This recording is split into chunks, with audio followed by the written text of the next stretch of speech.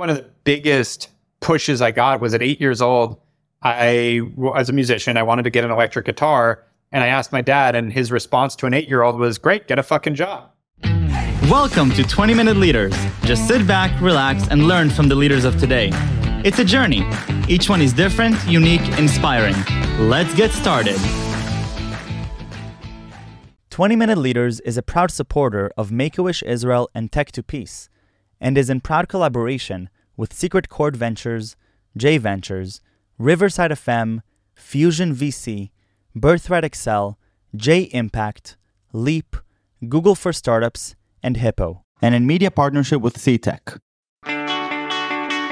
Welcome to 20-Minute Leaders. I am with Eric Huberman, the CEO and founder who launched Hawk Media in 2014.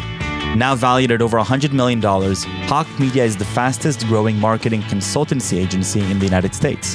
Prior to its launch, Eric successfully founded, grew, and sold 2 e-commerce companies by the age of 26.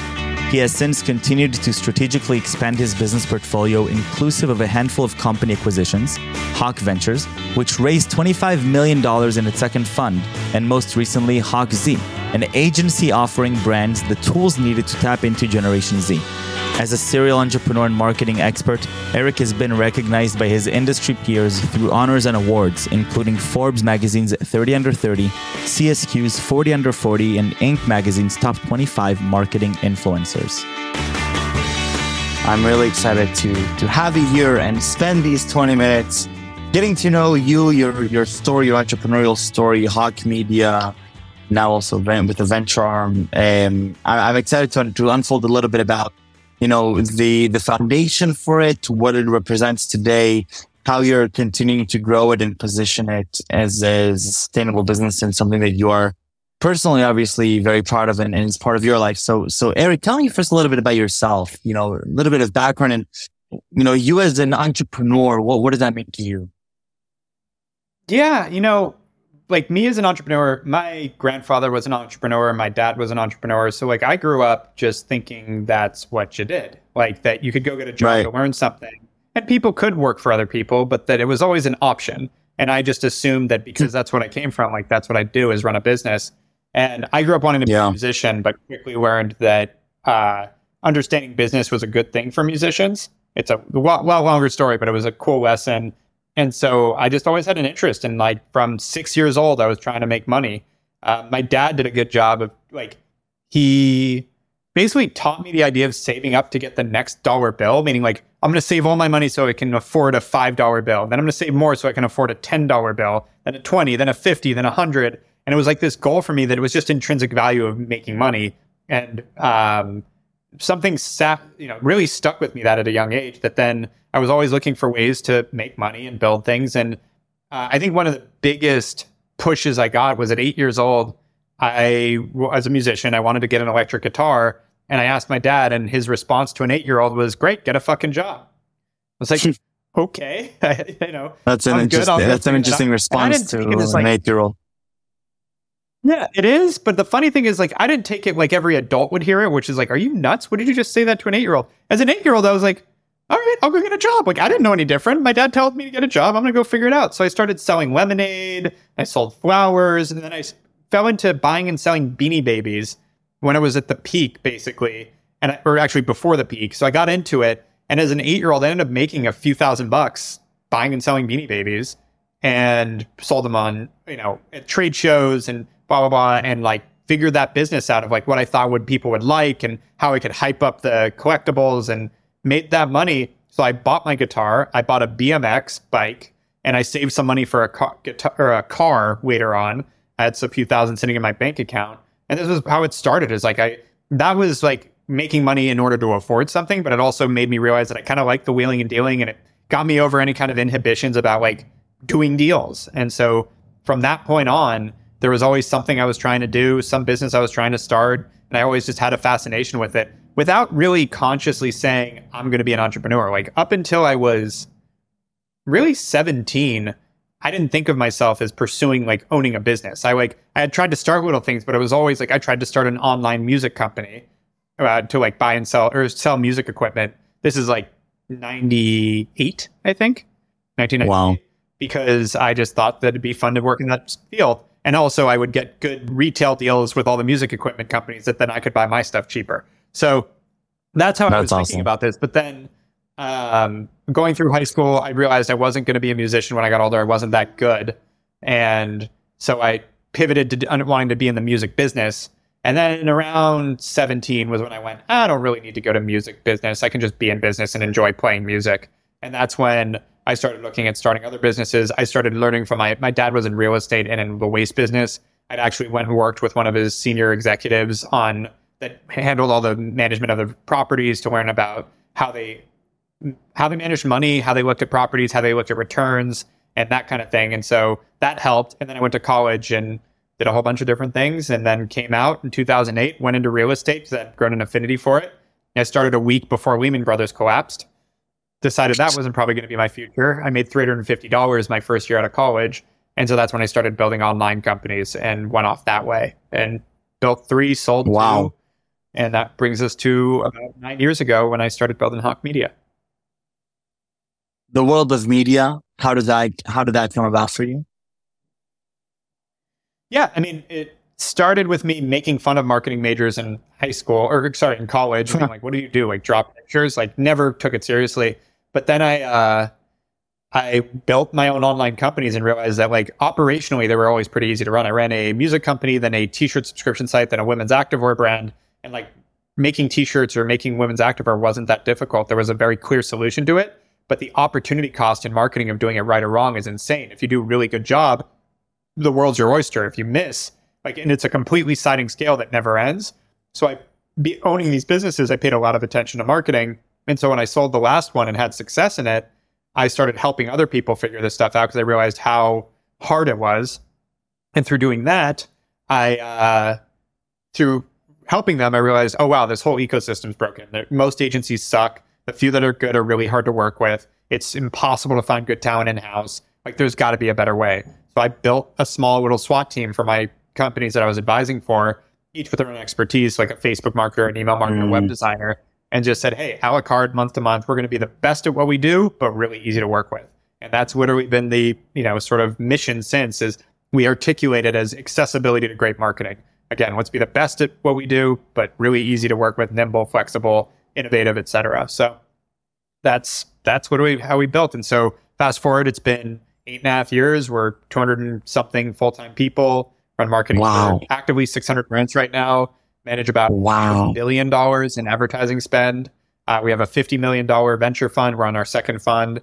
We have our financing arm that's doing tens of millions of dollars of working capital loans for our clients. And we recently, 6 weeks ago, launched our AI tool that within 6 weeks, we have 2,000 paid users, and it's just off to the races. So built a whole ecosystem around this that now it's been, really fun, really powerful, and it's all bootstrapped. We haven't raised any money. That's just unbelievable. Okay, so I have to go back as an entrepreneur and figure out this. Obviously, it's not just that you're starting, multiple companies and then a media company, but it sounds like within this media company, you're also continuing to start newer companies within this company and continue to grow into different regions. Tell me a little bit about this mindset. It's not trivial. What's happening here? I saw a chart a long time ago that always stuck with me, which is, revenue curves. I think it might be backwards here, but they kind of go up steep and then they flatten out. So lines of business, individual businesses, this is how the revenue usually looks. You can't grow. This whole hockey stick thing happens maybe in the first couple of years, but then it kind of goes like this and then, levels out. And you can't on an individual business line see this all forever. And so I forgot where I learned that, but someone taught me that. And what the idea of wanting if you want an overall organization to continue to grow exponentially, you have to stack those. So as they trail off, you add a new line of business and that shoots up and then trails off and that shoots up and then trails off. And so you keep stacking innovation. Give Apple started with, desktop computers, but iPhone has been that innovation for now. And the next thing, I don't know, cars, whatever it is, they're going to launch, advertising, etc.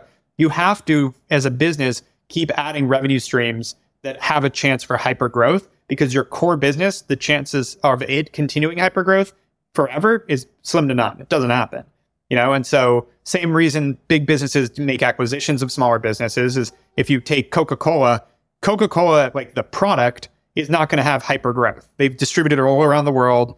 It's done. So for them to grow, they grab smaller businesses, get them into their distribution, and boom, you now have twice as much product on that shelf, twice as much revenue. So same thing with us.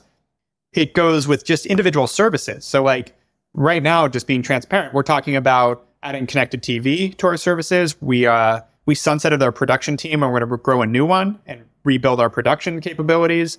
We are looking at several, and so in even just the service offerings, well, there are other things that our clients want that we could be offering that we can do well. So it doesn't hurt us, but it just helps and we can be a more focused. And that's how we built out most of our services. You know, like we didn't have affiliate marketing. We started with a partner. We started offering affiliate marketing with this partner. And all of a sudden we became most of their business and it was working really well. And we bought that agency and now we have a huge affiliate team. So it's things like that we're always looking. On top of that, it's just by nature fun to look at, okay, what else could I be doing with this platform? So when the venture fund really came first in that stack, it was like, oh, we have all these companies we have full data on. We know how they're working. We get access to every deal we could ever want. Maybe I can start angel investing. And my first angel investment became a multi-billion-dollar company in a few years. And I was one of their first investors. I was like, shit. Like, I mean, I knew they were going to be successful. That it ended up being a complete outlier, but it also encouraged me to keep going. After 7 deals, we had an average 11x return. And I was like, that's absurdly powerful. We should do more of this, but I can't afford to just do it myself. We raised the fund. That's one.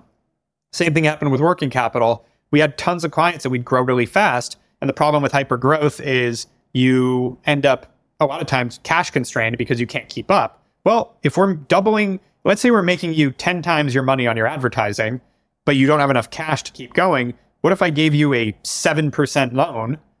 Well, I'm doubling your money, 10xing your money. Here's 7%. Like, God forbid, 7% when you're already 10xing your money. Fine. Sure. And so we were able to indicate loans, get that done, and now we can grow companies even faster. And then the AI tool was really a function of what do I think is going to disrupt the marketing industry overall. And it was the idea of somewhere someone's going to build something that can tap into all your marketing channels, monitor them in real time, benchmark you against your industry, and then provide insight on where you need to actually be focusing on your marketing efforts and take away that forest from the trees problem. And then eventually when AI gets to the point, it'll actually just start making fixes itself. So it's like, okay, but I have to start from square one. I have to build the monitoring, then the benchmarking, then the insights, then the AI. So we started building that. And I started with the data piece 7 years ago, finally got the platform piece. We acquired a software company in February, implemented the two, and now we have the benchmarking tool, and hence why it grew so fast. It's like every marketer needs this. We made it, cost effective, and here we are. So these are all things that it's like, we need this. This is where the industry is going, and let's keep up with that. Where's all this energy coming from? I mean, I'm just feeling the crazy entrepreneurial energy that you're presenting here as you're talking about the different ventures, and I'm noticing it because I can see myself in a lot of this. Yeah. Where is all this coming from? I learned a lot about it this year, so it's fun timing because I haven't talked about this. So like the beginning of this year, we dealt with a ton of headwinds in the business, and I lost a lot of that energy. Like we had internal people really screwing up stuff, some lying going on, some really almost criminal stuff happened in the business that hurt us for a few months. And all that energy went away. And so the truth is that energy comes from positive reinforcement. That energy comes from I work my ass off and everything that I put into this business, I get out. That I see the success, I see the growth, I see the progress, I see that when I put my mind to something, it works. And it just makes me want to do more of it.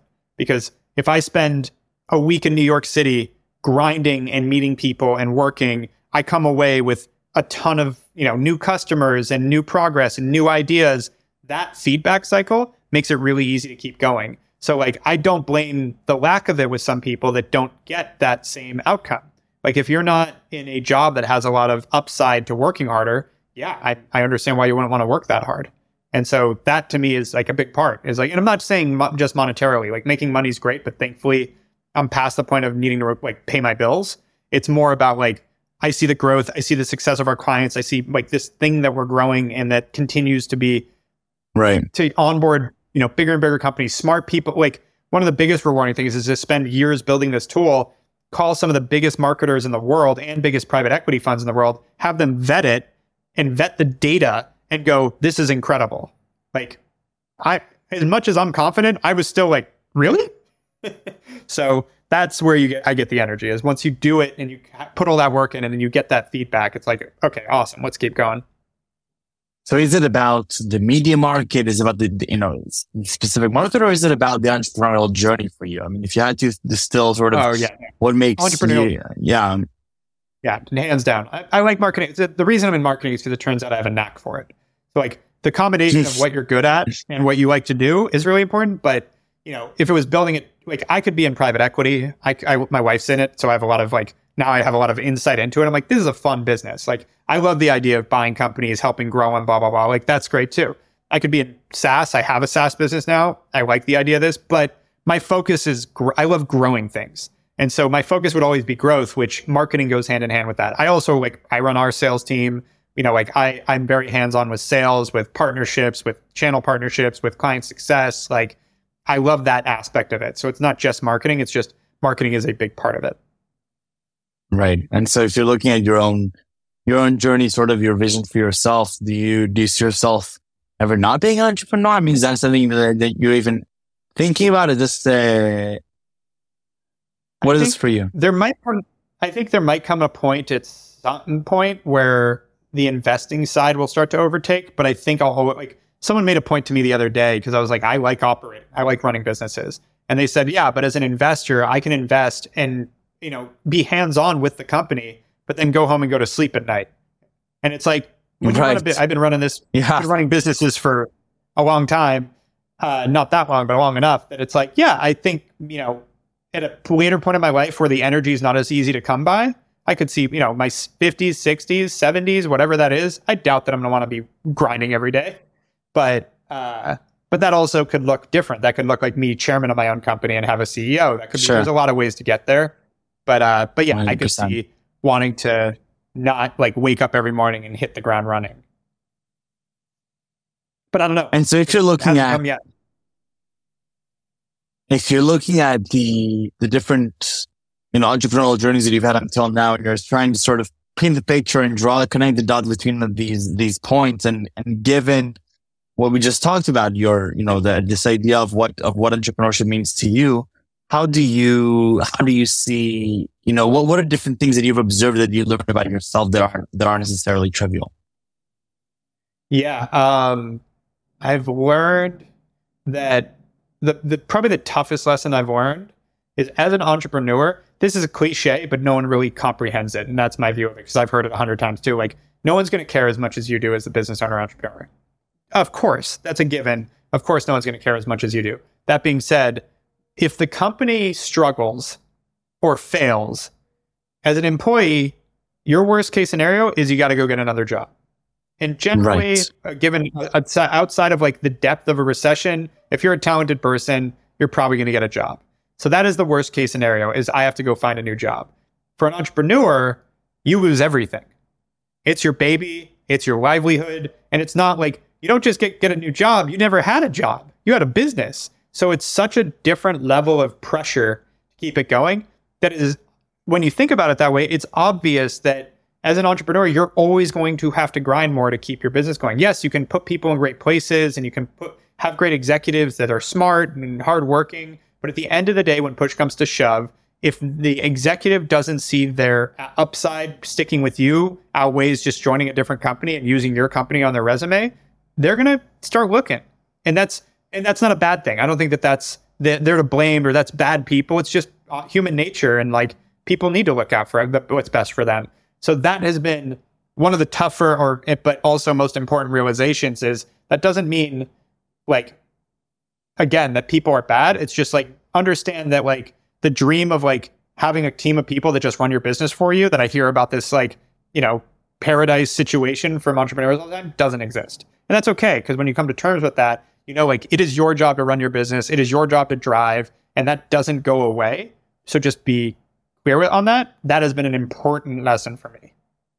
That lesson, I love that. Almost crushed my business, and thankfully I learned it fast enough. I love that. It's a lot of responsibility that you're taking, and so it's a big toll. It's a big decision that you're making, and it's sort of once you're committing to that decision, you have to understand, what you're really committing to. Your downside as an entrepreneur is a lot higher than the downside of an individual employee. Assuming you can just go get a job too, I guess. But even winding down a business is expensive. So yeah, keeping your eye on everything and making sure you're the one driving things is generally how you're going to have to run a business. Completely.